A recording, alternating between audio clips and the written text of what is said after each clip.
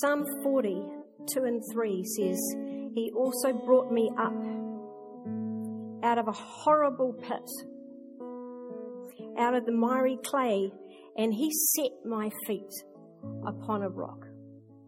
That's what today's about. And established my steps. He has put a new song in my mouth. Praise to our God. Many will see it in fear and will trust in the Lord. Today I sense that God wants me just to share testimony mainly. Some of this is pretty hard. Some of this is not going to be able to be on the recording. But through this, God wants to help us to fix our eyes on Him, wherever we're at, and to get free from some stuff. I don't need this. And we're going to walk together in that. Thank you, Simon. Yeah. Thanks, Dave. So, I'm up here because I'm too short down there, I've been told. But actually there's a reason why I'm up here. I'll show you at the end. This message is about valleys. And here, valleys of trial. And where do they lead? Do they leave us with roots of bitterness, or do they lead us through a door of hope? And it's based around two scriptures, main scriptures. One's in Psalm 84 that we'll look at, and one's in Hosea 2. And these scriptures speak of valleys as being hard places and experiences that we travel through in life. And how we view these trials and how we travel through them determine how those trials will affect us for the rest of our life, right? You probably, this is nothing new. Anybody could be up here saying this. Stuff happens in life. Really horrible, hard stuff. And most often we have no idea why. But God has given us some keys so that we can get through and come out stronger and freer. And that's what I'm here to declare and testify to. Have you ever read in James 1, 2 and 4? You probably know the story, count it all joy when you face trials of many kinds, and thought that author has got to be mad. You know, how can I possibly associate trials with joy? Isn't that some kind of like bury your head in the sand Christianese? You know, it's not real. But what if in those very verses, James was shining a light onto something that could release us into the purpose of the trials that we face? Let's read it. Consider it pure joy, my brothers and sisters, whenever you face trials of many kinds. Notice he says when and not if. Like the pressures I spoke of last time, trials are inevitable. I'm sorry if that mucks with your theology. They are an occasion of joy, for joy, not discouraged resignation. That's what he's saying. But why? Let's read on. Because you know that the testing of your faith produces perseverance. Some translations say patience. Let perseverance finish its work so that you may be mature and complete, not lacking anything. So this journey of life is about growing up and becoming mature. Without the trials, it seems, that's not going to happen. Interesting, isn't it? They produce perseverance and patience. And that is not a passive waiting. You know, you're in the doctor's surgery and you're just waiting. That's not the patience we're talking about. We're talking about the patience and perseverance it's needed in us to fill and complete a marathon. It's that kind of perseverance. Notice that it's the testing of faith that produces perseverance. Interesting thought. Trials do not produce faith. Trials reveal what faith we have and give us the opportunity to use it. And it's in the using of it that grows. Romans 10:17 tells us how faith is built. Faith is built when we hear and understand and trust God's word. So if you want more faith, it's through his word. But the trials test our faith and they produce this perseverance, this tenacity, this endurance, this ability to keep on going that we need. It's the saddest thing if there was some gold that God was wanting to form in us through a trial, but we missed it because we received the trial with unbelief and grumbling. That would be the saddest thing. Sadder still, if instead of hope, what is formed in us is a root of bitterness. I know what that feels like, and I'll tell you about that a bit later. I think that what James is doing is actually giving us a direct key on how to endure.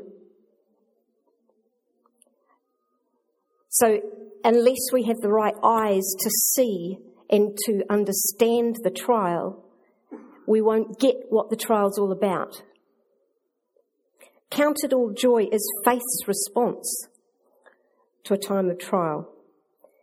It reminds me of another scripture, so key. How did Jesus endure his ultimate trial? Look at Hebrews 12:2. Fix your eyes on Jesus, who for the joy set before him endured the cross, despising its shame. So Jesus himself had something in his sight that enabled him to endure a trial. He had his eyes on what was set before him, and we fix our eyes on him. He's our joy. So let's look at Psalm 84. Blessed are those whose strength is in you, whose hearts are set on pilgrimage. Some translations say the way of holiness, the way of righteousness, God's way. But it's about journey. As they pass, not if they pass, as they pass through the valley of Baca, they make it a place of springs. The autumn rains also cover it with pools. They go from strength to strength till each appears before God in Zion. This is a picture in the old days. They reckon that this was probably written by David when he had been expelled out of Jerusalem, and he was longing and seeing this vision of pilgrims going to Jerusalem on their pilgrimages to celebrate the feasts. But it's more than that, because our journey is our journey through life, and we're going towards something, aren't we? And there is stuff that happens, and all these things are applicable to us in our everyday life. They've got strength that resources only in God, and their eyes are set there, and they're journeying toward what God has for them. Paul says, I press on towards the goal for which Christ has laid hold of me, forgetting what is past. This valley of Baca actually means weeping. And some commentators say that it was a place that was full of mulberry bushes and thorns, and it couldn't be passed without labour and tears. Interesting, isn't it? The first thing I want to share about, I have spoken about before, And that is when, it's just one thing that we went through as a family. When we lost our fourth child halfway through the pregnancy. And this, for our family was, and for me personally, was a major valley to walk through. And there were many lessons along that valley. And I just want to briefly share some of the things that came out of that valley of trial and testing. One of the things was he showed me very clearly, and you've got to realise that I, by nature, was a worrier. I was constantly worrying about things that hadn't happened yet, but that might happen. And so my life was very full of fear and worry. But he showed me very clearly that he only gives his grace at the time it's needed. He doesn't give his grace in advance. So that kind of shuts out the possibility that you're going to get grace for your worry about a few months down the track. Now, he did this quite practically. On the morning of Thursday, the 13th of November, 2003, I went to my midwife normal checkup. I was about 19 weeks pregnant. And the midwife couldn't find a heartbeat. Now, at the time, I never once contemplated that the baby had died, because there was the possibility that she just couldn't find the heartbeat. That happens, you know. But when it came to 3 o'clock in the afternoon and we went to have a scan, at that point they said this baby has died, and it died probably about 3 or 4 days ago. And the pain that pierced my heart at that time was like a sword. But at that time, I had my husband there to grab hold of. And my beautiful boys were out in the waiting room just outside. See, I didn't have them there at the moment before. The grace was there at the time I needed it.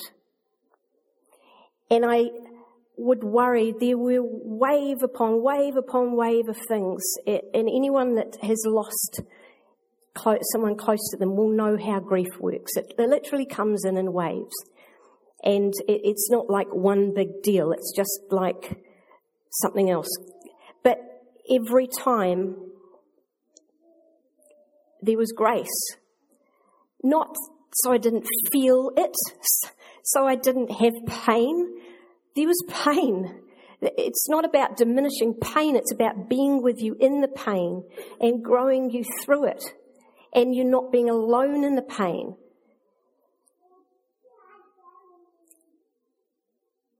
He also talked to me right early on about the Psalm 23, and I'd never seen it this way. He says, though you walk through the valley of the shadow of death, you'll never fear no evil, for I am with you.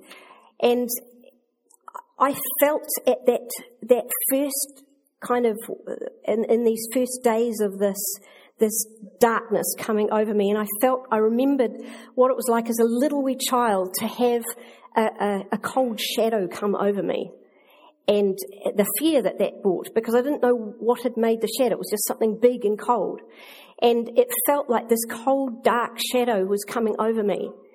And he said, the death, this experience is a new thing, and the shadow is the unknown quality of that you've never been this way, you don't know what it's like.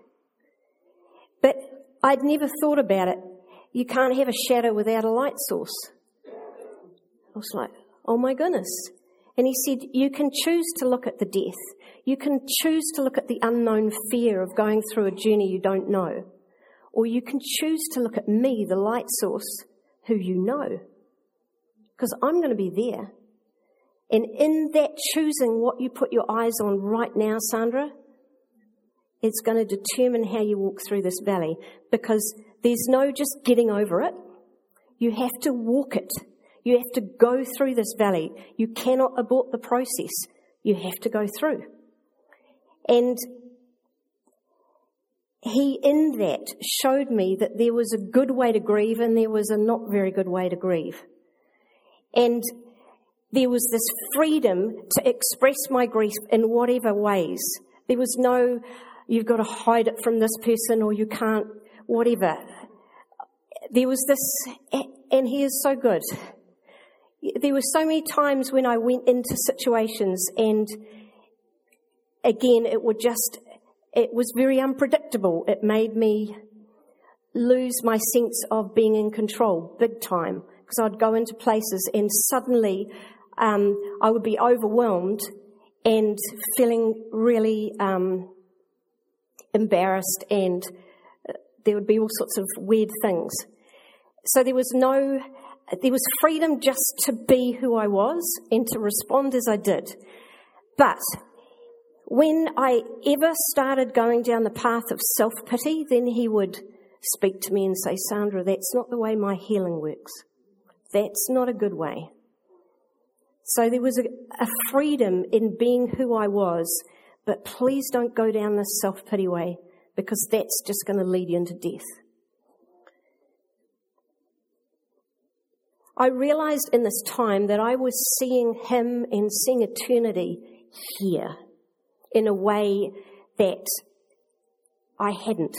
The day before, life was just busy and full and normal, and then suddenly, whoosh, there's eternity, and everything stopped. But there was a preciousness in that, unbelievable. I got a picture at this time of a spider web, and it had droplets of rain on it.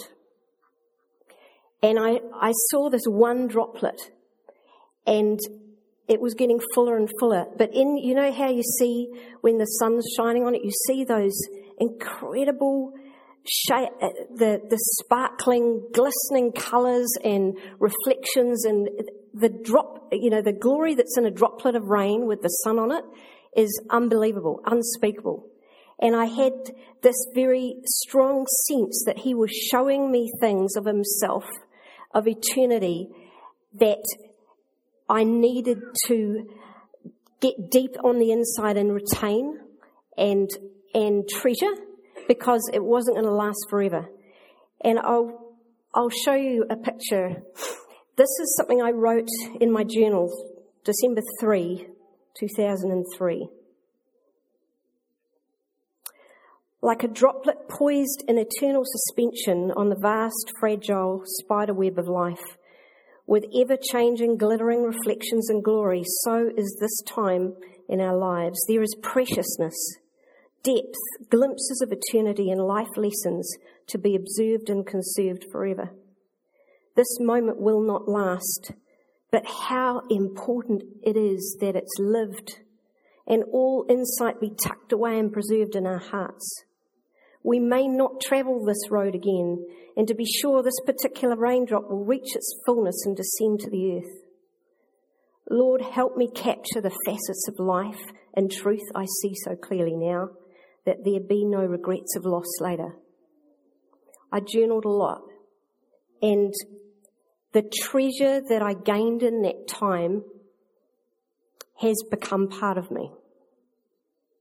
As a family, we all grieved in different ways, and our remaining sons with 13, 11 and 8, the pregnancy had been a shared thing from the moment I knew it, 5 weeks pregnant, and it had been, honestly, the boys were so overjoyed at getting a little brother or little sister. At that time they didn't know. And they were planning, they came to us to scans, we planned out what we were going to do, and it was very much a family pregnancy and a family grief. So because of that, there were moments that each one responded in different ways, and honestly, children, they all respond in different ways, and it's just like having those opportunities just to here. There were nightmares. There was self-blame. There was fear. There was a lot of things happening in the children. But as we walked together and talked and shared those moments, this whole situation actually brought us closer together. And we made a garden together. We tended his grave. We spent family times and stuff like that. And as we healed together, we did that as we hurt together, if you know what I mean. There were times when other people had no idea and would go home and talk to each other, and that was quite significant. You'll see what it was that I had, and there was a journal entry around the time he was due, the 8th of April. How rushed life seems again now. How many times do we just fill up our lives with other things to think about? What of the times when time stands still and eternity envelops us, and we can ponder on the precious, loving and living present words of God is speaking out to us now? What of the times when we can share such intimate stillness or pain or depth with another human being, drawing from, giving out, just being and knowing a new depth of love, sharing and communicating from the heart, unafraid because of the quality of the grace and love at work? I can tell you I did not leave that valley with fear and loss. I left it with love and with a precious richness. I left it with a sense of being whole, being healed properly. There have been incredible opportunities since to walk with others who have gone through the same sort of situation, and he has added to us through that. I tell you, a gorgeous wee thing I found out not more than about a year or so ago, that I came through a situation where one of my students' mother had a similar experience. And in the process, I found out this student, whose name is Nate, his birthday is on the day that my baby was due. Exactly. And his name was Nathaniel. Nathaniel and Nathaniel. And I get to teach Nathaniel every week. What a blessing. From a Christian family. That's not a coincidence. So, I want to share another verse that I think helps to flip our thinking and bring light into the darkest place. And it's from Hosea 2.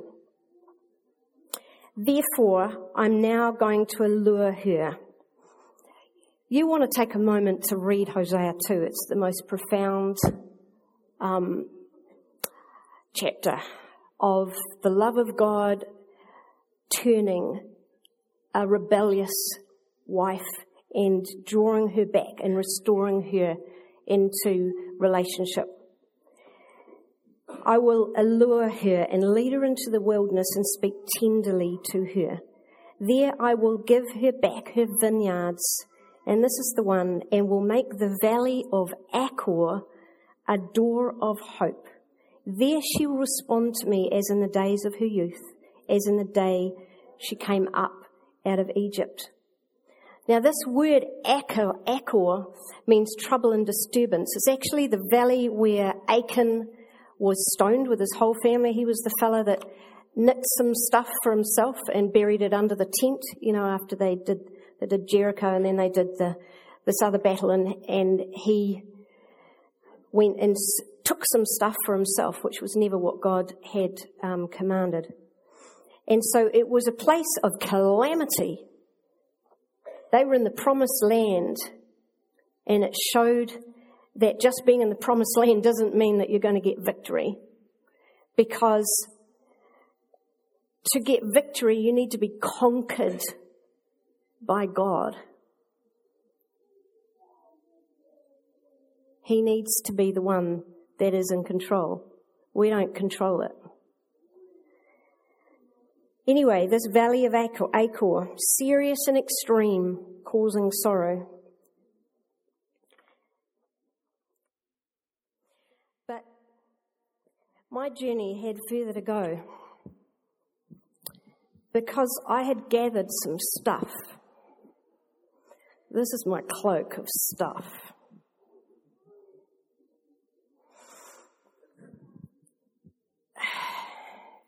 There was hurt locked up inside. There was resentment.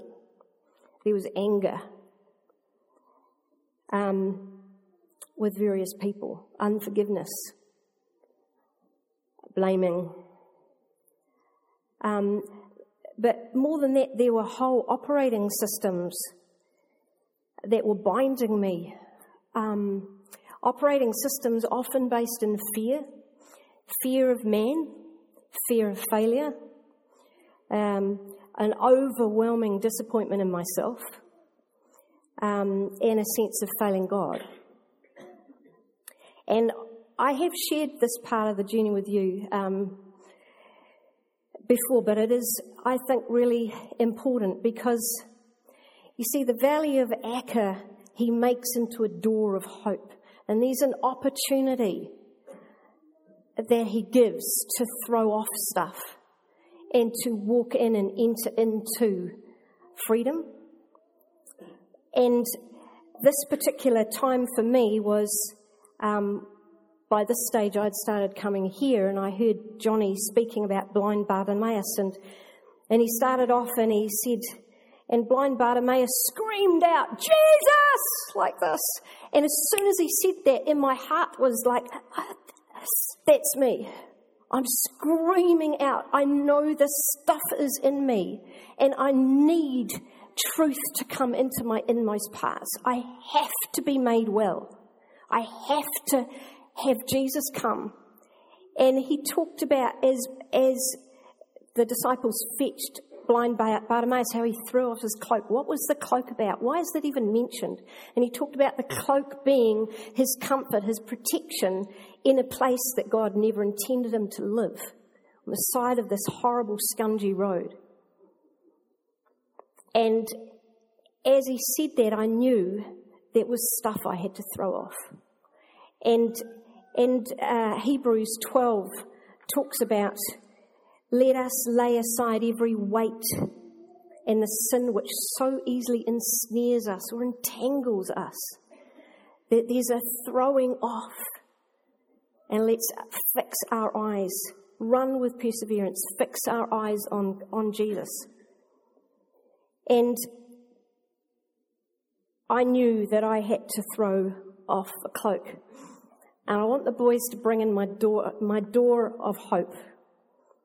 Because I really sense today that you too might want to use this as an opportunity to throw off your stuff. Maybe there's things that...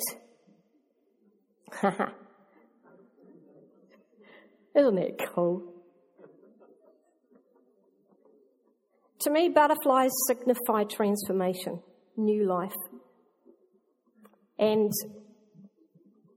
there is a sense for me that when I did this, I literally named failure, fear of failure. I named disappointment in myself. I named fear of man. And every single thing that came to my mind that I knew was tangling around, I released blame and bitterness towards people, and I forgave, and it was this throwing off act and coming through and coming to see Jesus. And you know, at that time, the most incredible thing happened, because Jesus came to me and I saw him as clear as anything, and he was right there, and his eyes were looking straight into me. And he said these words so clearly and so powerfully. He said, "Behold, the old has passed away, and I have made everything new." And I remember just standing there and seeing him in the Spirit and being overwhelmed that here I was in my 40s, having tried so hard to please him since I was 18, having felt that I had failed entirely, and he was giving me a clean start that moment. And I know that that was real, but I had to choose to live in it, because there was an opportunity. He was giving me this opportunity to move from this point free of this stuff. And I tell you what, I did not want that stuff anymore. I had got so low that I realized what it was doing to everything of life. And I remember that became a defining moment for me. I remember a week later, and I've shared this story, coming and saying, so what do you want me to do now? I'm free. Expecting this great commission. Oh my goodness. Just standing there. And he came, and I literally felt him put his finger, literally come into me and fill me, and his fingers went into my fingers, and his toes went into my toes, till every part of me was filled with him. And I didn't dare move, and he said the words, you will see what I see, and you will go where I go. And it flipped me completely, because it was no more about trying to get him to come and help me do my thing, or the thing I thought he wanted me to do. It was about me knowing him and following him and going where he was going. And those things live in me. That is my life. The testimony of this valley is what I live in every single day. And it continues to grow. So I want us just to spend some time asking God. And there may be something in this testimony that God has spoken to you about. There might be something completely unrelated. That's how the Holy Spirit works.